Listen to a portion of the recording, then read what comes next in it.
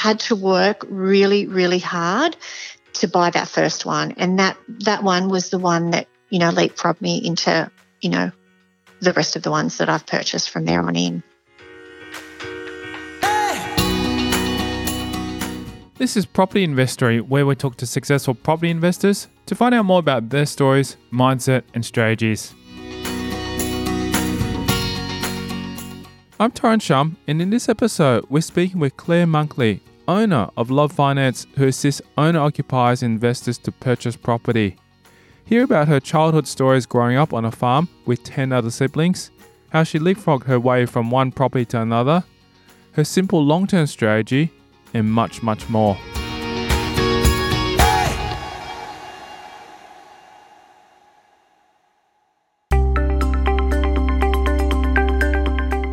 Monkley has a company called Love Finance, through which she assists owner-occupiers and investors to purchase property, whether it be buying their first property or finding out what their goals are along their property journey. I sort of usually help my clients purchase their first property, and then we set up strategies to help them get through to their, their next step for their investment properties or whatever their goals might be along their journey. Sometimes even right into their retirement, because, I like to sort of plan with them, maybe 1 year, 5 years, 10 years, and help them set those goals so that they can get to where they want to be. As part of her job on any given day, Monkley does a lot of research around aspects integral to buying a property and meets with clients. I do a lot of research. So I do a lot of research, obviously, around what's happening with interest rates, what's happening with bank policy.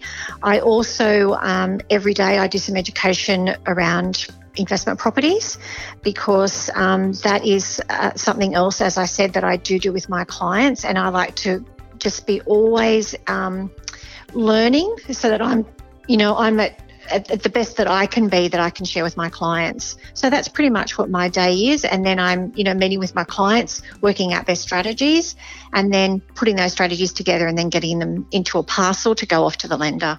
Education for Monkley is very important, as only through education can she properly advise her clients on how to invest in property and help them secure a better retirement. People are just so busy nowadays, as you are aware, and so they're very, very time poor. And I think it's part of my role is to make sure that I can help them, just learn what other sort of strategies are out there for them to help them to have a better retirement. I mean, at the moment, the statistics are quite high on the amount of people that are retiring on $21,000 a year. And that's a little bit scary for me and for a lot of other people. So I really do believe that education is the key to anything that we do around investing. And I actually assist my clients with that education, and they can then make an informed decision about where they want to purchase a property. It's not necessarily the best property to buy next door because you like the house, because, it could be where you live, could be at the top of the market, when it's peaked out. And so it might be a little while before you get some capital growth. It's sort of giving them a little bit more of an open channel that can open their eyes to what else is possible in other areas in Australia.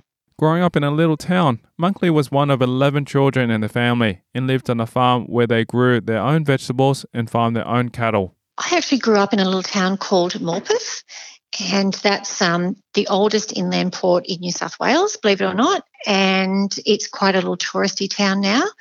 And I'm one of 11 children, so mum and dad, yes, we lived on a farm, and Mum and Dad obviously never had a TV, as the joke goes. But 8 brothers, and I have 2 sisters.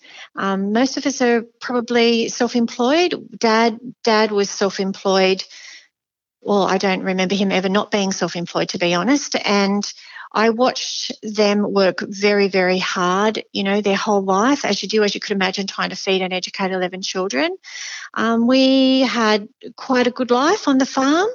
We used to grow our own vegetables, have our own beef, so we sort of were pretty self-sustainable there. Because their parents had to manage such a large family, they had a lot of systems in place to ensure everyday tasks got done. Went on to go to school in Maitland. So I went to the Catholic schools there in Maitland, and that's pretty much, where I grew up. That's where I learnt, I suppose, from my dad and my mum about, making sure that you do have, obviously growing up in a family of 11 children, you had to have systems in place to be doing things, whether it was getting dressed on time, making sure the breakfast is ready, the big pot of porridge is ready of a morning for everyone to come out when they've, one bathroom, brush their teeth, wash their face, whatever had to be done. And so we did have a plan, mum was quite regimented, how we had our sandwiches and all that done. So I think I learned, obviously a lot of those skills from mum and dad. My father, although there was a lot of money around for us, one thing I was very aware of is that my father bought 2 other properties, and that's where I know that helped them. Whenever they decided to sell that property at any one time, it was for a particular reason, and that helped mum and dad to probably have a little bit more quality of life in their retirement than perhaps they would have had they have not done that. So that's when I began thinking about, what would it be like to have a number of properties that actually brought me in income? Mum and dad theirs was land and they had beef cattle on it. So it did bring them in income, but just in a different way. She then goes on to give a little background knowledge about the age gap between herself and her other 10 siblings. I hope my mother never hears this, but my 2 eldest brothers are actually the same age for 20 days. So that's how close they were. So get that. So my second eldest brother was born on the 3rd of August, and my eldest brother was born on the 23rd of August the previous year. So that's a little bit of a joke because they are the same age for those 20 days. And then there's pretty much only about a year between us. And then the last child, so the 10th child, the 11th child, there's 5 years. That was a bit of an accident. But yeah, we're all pretty close. We're very close. Living on a farm was not easy and was often without many of the modern conveniences we take for granted today. Furthermore, money was not plentiful, especially since her parents went through the 1955 flood in the Maitland area. We did live on a farm. We didn't have running water. We didn't have an inside toilet, like a lot of people did back then. So, our toilet was way up the back in the back shed, and it was digging the holes to empty the pan toilet and cutting the clothes downstairs to the copper. I can only just vaguely remember that. But my mum and dad, I wasn't alive at the time, but my mum and dad lost absolutely everything in the 55 flood. Maitland area was very renowned for floods, but the 55 flood was the biggest flood that they've ever had. And a lot of people did lose everything. It was quite horrendous. And my dad had just bought his first truck, and he went in to get out. There was a couple of women that were pregnant in what we call Phoenix Park, which is the little area we lived in at Mulpis, and the water came up so fast that the truck got covered in water. They had to get picked up in a boat, so Dad lost his truck, which was pretty sad. So it was challenging times, Mum said. A lot of times people couldn't pay them in money, so they would get paid in, pumpkins or potatoes or bread, different ways of, the old days of bartering, wasn't it? Monkley recounts some childhood memories for us, growing up on the farm, and even through times were hard at some points. Mum and Dad didn't have a car, so we didn't go anywhere. I can remember my nana coming and picking us up a couple of times to go different places. We walked to school. We walked a fair way to school, and when we were quite young, that when you're 5, walking to school, that was pretty huge. I can remember my mother trying to teach me to ride a push bike, and we had a magpie that used to live in the tree in the lucerne paddock across from our house, and Mum used to take us up onto this little hill and let us go. So we had to either, pedal or fall off, and this magpie used to chase us. Oh man, pick at our heads.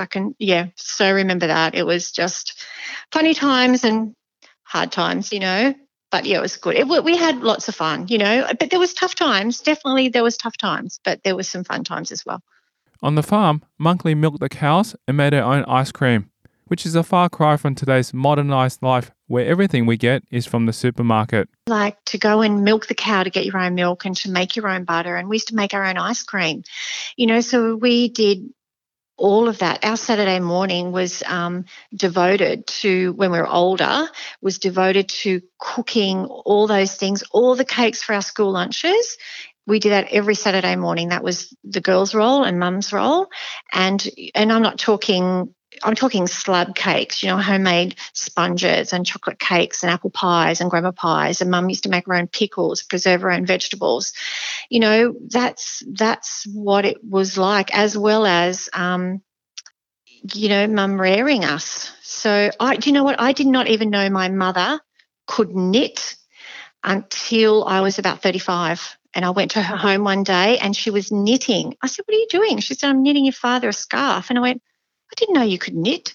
And she went, "Well, when have I ever had time to knit?" I thought, yeah, fair enough, Mum.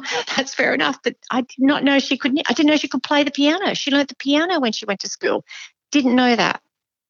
So she could play the piano, yeah. In Monkley's family, as the older kids grew up, they started to look after their younger siblings, and she recounts these happy moments. As more came along, obviously we did sort of take up that role because we had to. I can remember pushing my little brother, one of my little brothers along in the pram, just taking them for a long walk. And we could, like we were on a farm road. So, we would just go and be gone for a couple of hours. Mum knew she didn't have to worry about us because, to be perfectly honest, nobody ever came down the road where we were. So we could just put whoever in the stroller and the pram and off we'd go, and Mum knew we'd be perfectly fine. Dad was pretty strict, so we never got up to too much mischief, I can tell you. Well, sorry, that I know about. I'm hearing stories now of even my younger brothers, some of the stuff that they got up to. My God, my blood runs cold. I went, if Dad ever found out you did that, he would have murdered you. One of Monkley's fondest memories was when she would go to one of her cousin's farms. One thing we used to do is where we lived, as I said, it was Mulpis, but Phoenix Park was a little farming area. And so Dad and Mum had a farm there, and we had cousins that had farms, up and around.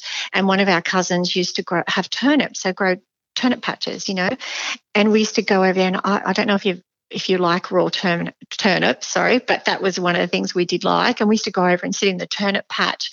And anybody that likes turnips and eats too many of them knows how badly you get a pain in your stomach from doing that. But they were so sweet and delicious straight off the farm that that's what we do, just sit there and eat these turnips. I can remember that as plain as anything. Providing a perspective on how the lives of different generations change and evolve over time, Monkley recounts something her mother told her the other day.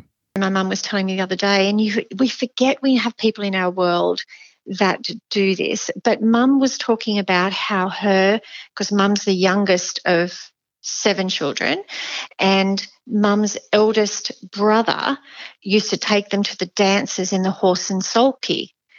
And to hear Mum talk about going to the dances and, taking people around in the horse and sulky, and I'm like, oh, Mum, I've forgotten that that's the generation that you grew up in. And it's just fascinating to talk to people that, I don't know, they've got a whole different outlook on life as a younger person, when they were a younger person, to what we do. And as you were saying about your children and even my children and my grandchildren, what their outlook is on life and what it will be when they get older. Do you know what I mean? It's just to think that there was somebody around who was shoeing horses that I know that is my mother, and that's what she'd help do, is just fascinating, because I never saw that as a child, obviously, and perhaps you haven't either, but that was her world. Monkley went on to high school, and during Year 10 was offered 2 jobs, which then led to various other jobs. So I left school and went to go into hairdressing. So I did that for a number of years, and then I ended up moving to Queensland. One of my brothers moved there. So I did different types of things up there, bar work, restaurant work, just for a bit of a change. Then I came back got married, and then, obviously had children, and just didn't work for a while. Well, sorry, let me rephrase that. My husband and I had our own business, so I worked from home and helped him run that business. And then, unfortunately, when we separated, I obviously didn't have a job anymore. So then I went and worked for a mortgage broker, and that's how I have come into the field that I am in now, and have been myself personally in my business for the last 22 years.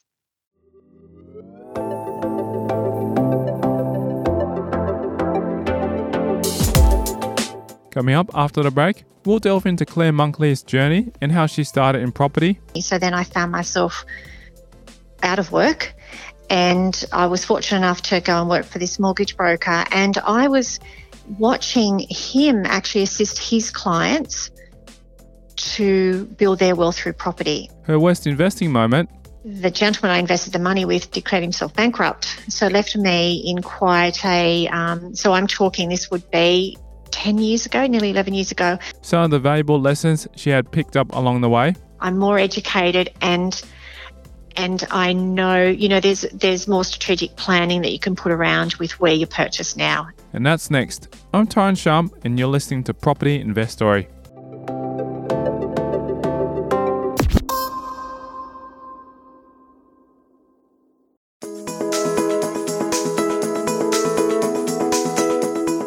After working for a mortgage broker, she began to do the structuring for clients to assist them in building their wealth, and realised she loved doing it, which led to borrowing money to help herself as well. When my husband and I separated, as I said, I worked for his company, or our company, so then I found myself out of work, and I was fortunate enough to go and work for this mortgage broker, and I was watching him actually assist his clients to build their wealth through property. And I actually was the one eventually that was doing the structuring for them, and I loved it. I just absolutely loved what it could actually, what borrowing money could do to help you leapfrog yourself into a better position.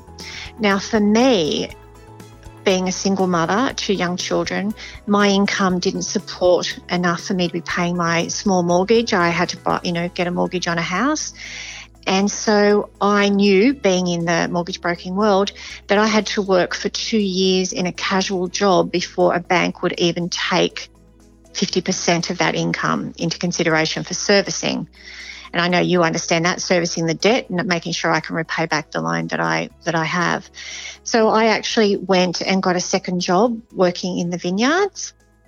And I can remember for 2 years, I took 2 days off a month. I worked 5 days a week in mortgage broking, and I worked Saturdays and Sundays, all days in the winery. And until I could get that income recognised, that a bank would take it for servicing for me to buy my first investment property. Now, I looked around, I couldn't afford much, but I found this house on the market. So it's in Thornton, again in the Hunter Valley, and it was it's between Newcastle and Maitland. So let's say, it's right in the middle, let's say. And it was $119,000. And I took my boss to have a look at it, and he's like, "Oh God, Claire," and I said, "But it's the worst house in the best street." To this day, Monkley still has that property, and she has also done a couple more projects, such as buying a block of land, subdividing into 2, and building 2 properties on it. I've been told that's what you buy, that's what I've read about. So I bought that house, and I still have that house today. And it's gone up in value. I've done not a thing to it. It's never not been rented. And I think that's probably worth about $410,000 today. And then from that property, then I bought my first one in Newcastle. And even though I lived in Maitland, didn't come to Newcastle very much, but bought my second one, bought an apartment here. And I think that I paid $123,000 for that. And now that was valued just recently at $520,000. So they're just a couple. I mean, I've got more. I've done the, buy a block of land, subdivide it off, build 2. I've done buy the corner block, put the granny flat on, so I've got one of those. So I've done sort of different types of things. Renovation is not my thing, but I know lots of, I've got friends that do that and make quite good money on it when it's a good market. So that's how I got into that. My first property, I had to work really, really hard to buy that first one, and that one was the one that leapfrogged me into the rest of the ones that I've purchased from there on in. This first property Monkley purchased 16 years ago, and since then, out of all her properties, she has only sold one, which showcases her long-term strategy. She then goes on to tell us a bit more about the property which she eventually sold. Property is always a long-term strategy, I believe, and that's what has worked for me. I mean, I know other people buy them and flip, but I'm not handy like that, as I said. So my strategy is long-term hold, and I just take the equity out of one, and then I go on and buy another one, and that sort of has allowed me to hold the portfolio that I have. What I must actually point out to listeners also is that I ended up selling my little house. So I bought a little house when I got divorced, and I'm pretty sure I paid $135,000 for that house. And yes, it was on for $155,000, and I said to the real estate agent, I've only got $135,000 that I know I can purchase a home for. And I can remember his name was David, and I can remember he said to me, Claire, they will never accept that offer. They won't. He said it's in Lorne. Anybody that knows the Hunter Valley and knows Maitland and knows Lorne, it's a very prestigious area. And I said, well, that's all I've got. It's an offer. You've got to take it to them. Well, they accepted it. So that was that was my buy into that. So I really picked up 20,000 equity in there straight away. But I did eventually sell that house because I moved to Newcastle. So I haven't sold an investment property other than just that one, but that owner-occupied home I sold because I was limited by my borrowing capacity because of that. So I started to rent, and then I went on and purchased properties. So that was my strategy. I've only just 2 years ago purchased my next owner-occupied. I've rented for, 10 years. And then I've just bought an apartment right in Newcastle. You're the typical rentvestor then. That's what I love about it. Oh, rentvestor. Of course, that's a new word. That wasn't around when I did it, yeah. Yeah. Yeah, definitely. And it does limit us having that owner-occupied property sometimes. And, even every now and then now I think, I could be doing so much more.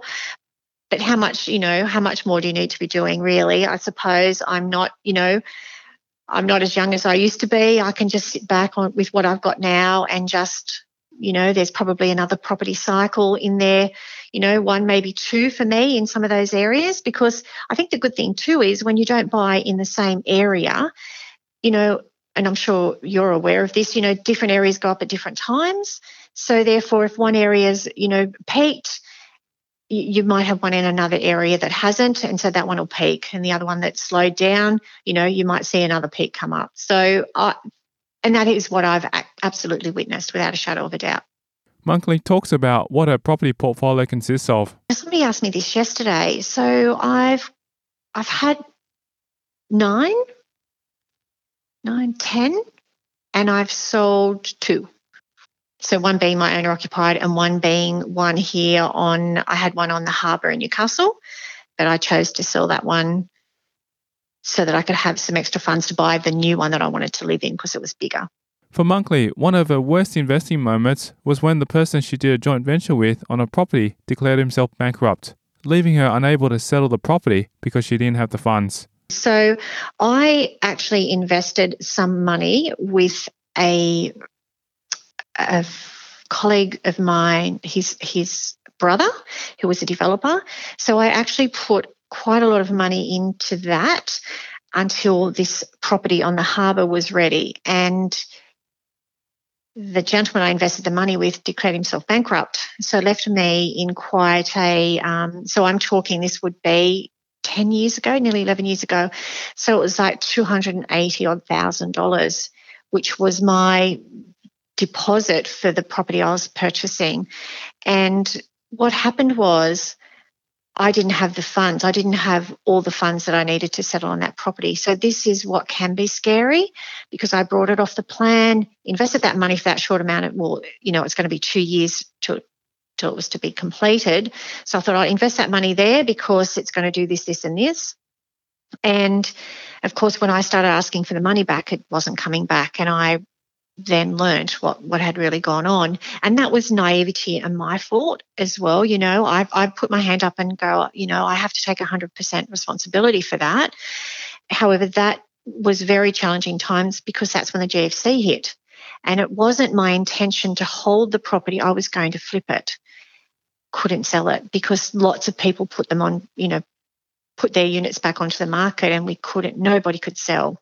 So what I had to do then at that time was borrow a 97% low doc loan.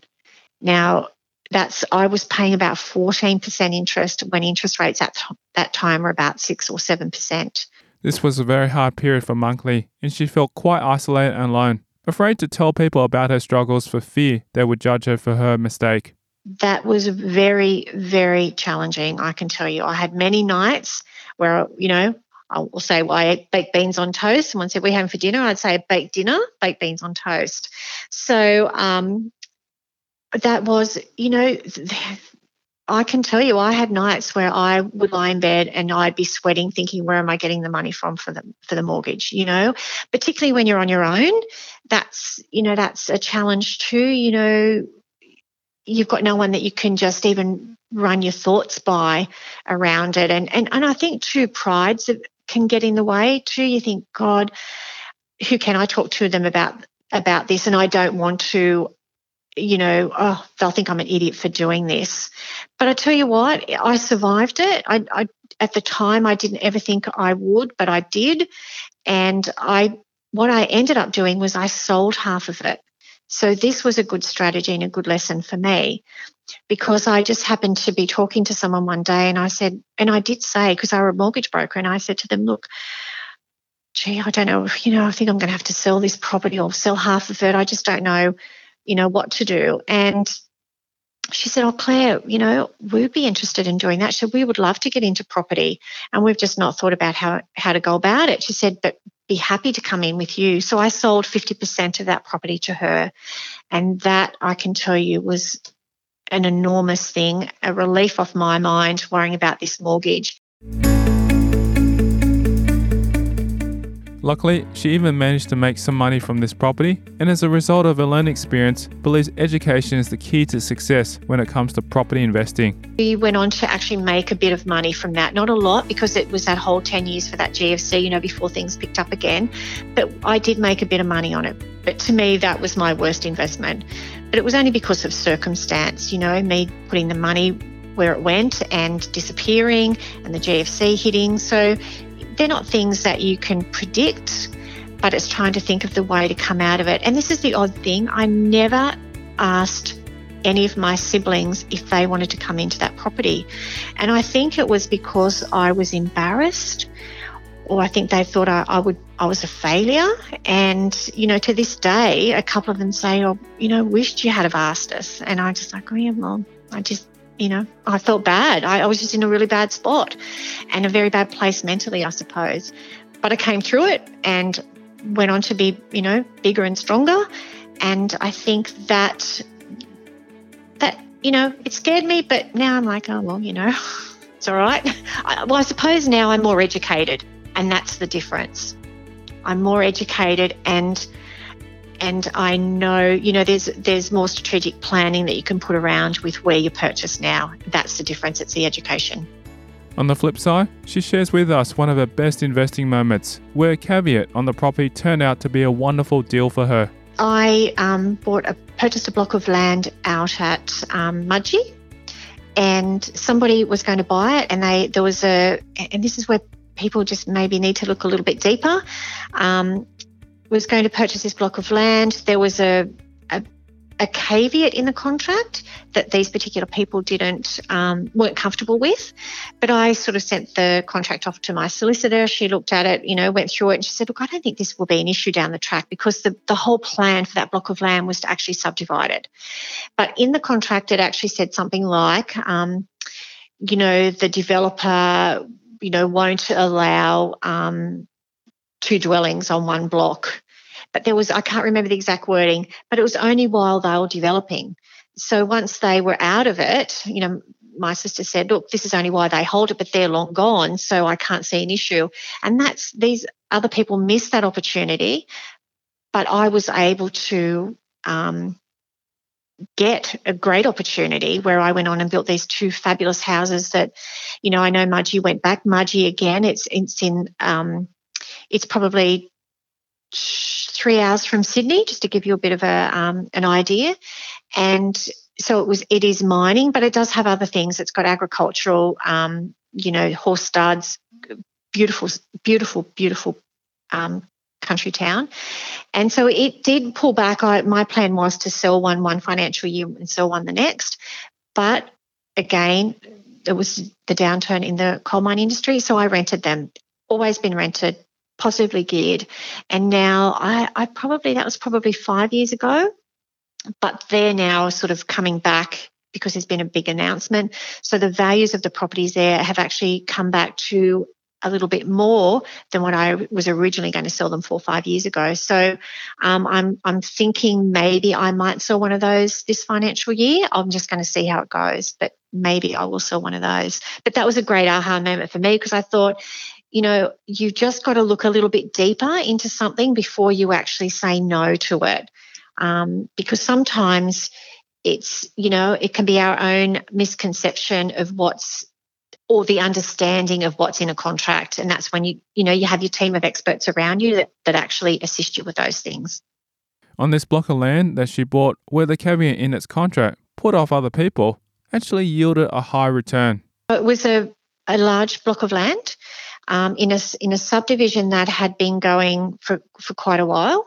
And I honestly think the reason why this particular block hadn't sold was because of this caveat that was in there, that a lot of people must have thought it was still valid, but it wasn't. As I explained, my sister said, no, it's only if the developers were still part of the development, but they were no longer part of it. She looked into that, and that's was the case. So I was able to put two homes, individual houses on it. So one was a 3-bedroom, 2-bathroom, 1 car, and the second one was just 3-bedroom, 1-bathroom, 1 car. Beautiful little houses. I got a local builder who was highly recommended, and I have to tell you, he was amazing. When I went out and saw those houses for the first time, I said to him, my God, you have done an amazing job. And you know what his words to me were? I'll never forget them. He said, Claire, that's what you paid me to do. And I went, well, yeah, I did. But, you don't always get that, and it's like a 2.5-hour drive for me to get there. So it wasn't somewhere where I was going out and having a look at, but I did have a project manager that was keeping an eye on it. So that, to me, that was a really good deal.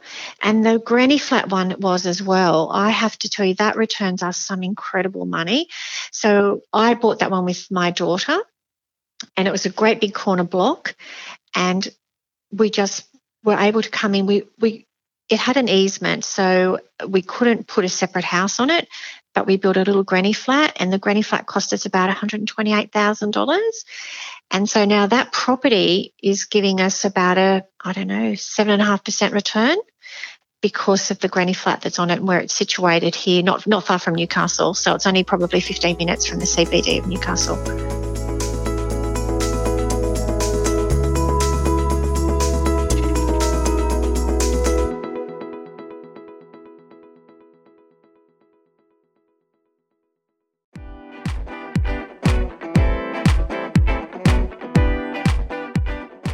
So, inspired by Clare Monkley's journey, we'll keep the conversation going in a future episode of Property Investory. We'll discuss the strategy. So one of the the tools I have is a calculator that actually shows if you purchase one investment property, and you can put in what your existing debt is, what your interest rate is, and if you purchase just one investment property, when the point of payoff can be. How she matches clients to the right lenders? The lender that I've now got him approved with, he fits in their age policy, he fits in their DSR, so their debt level, and he fits within their LVR, so their loan to value ratio. What she would say to herself 10 years ago. And I have to pinch myself because I go, how did this little country girl get to be sitting in this room with these people? And that's next time in a future episode of Property Investory.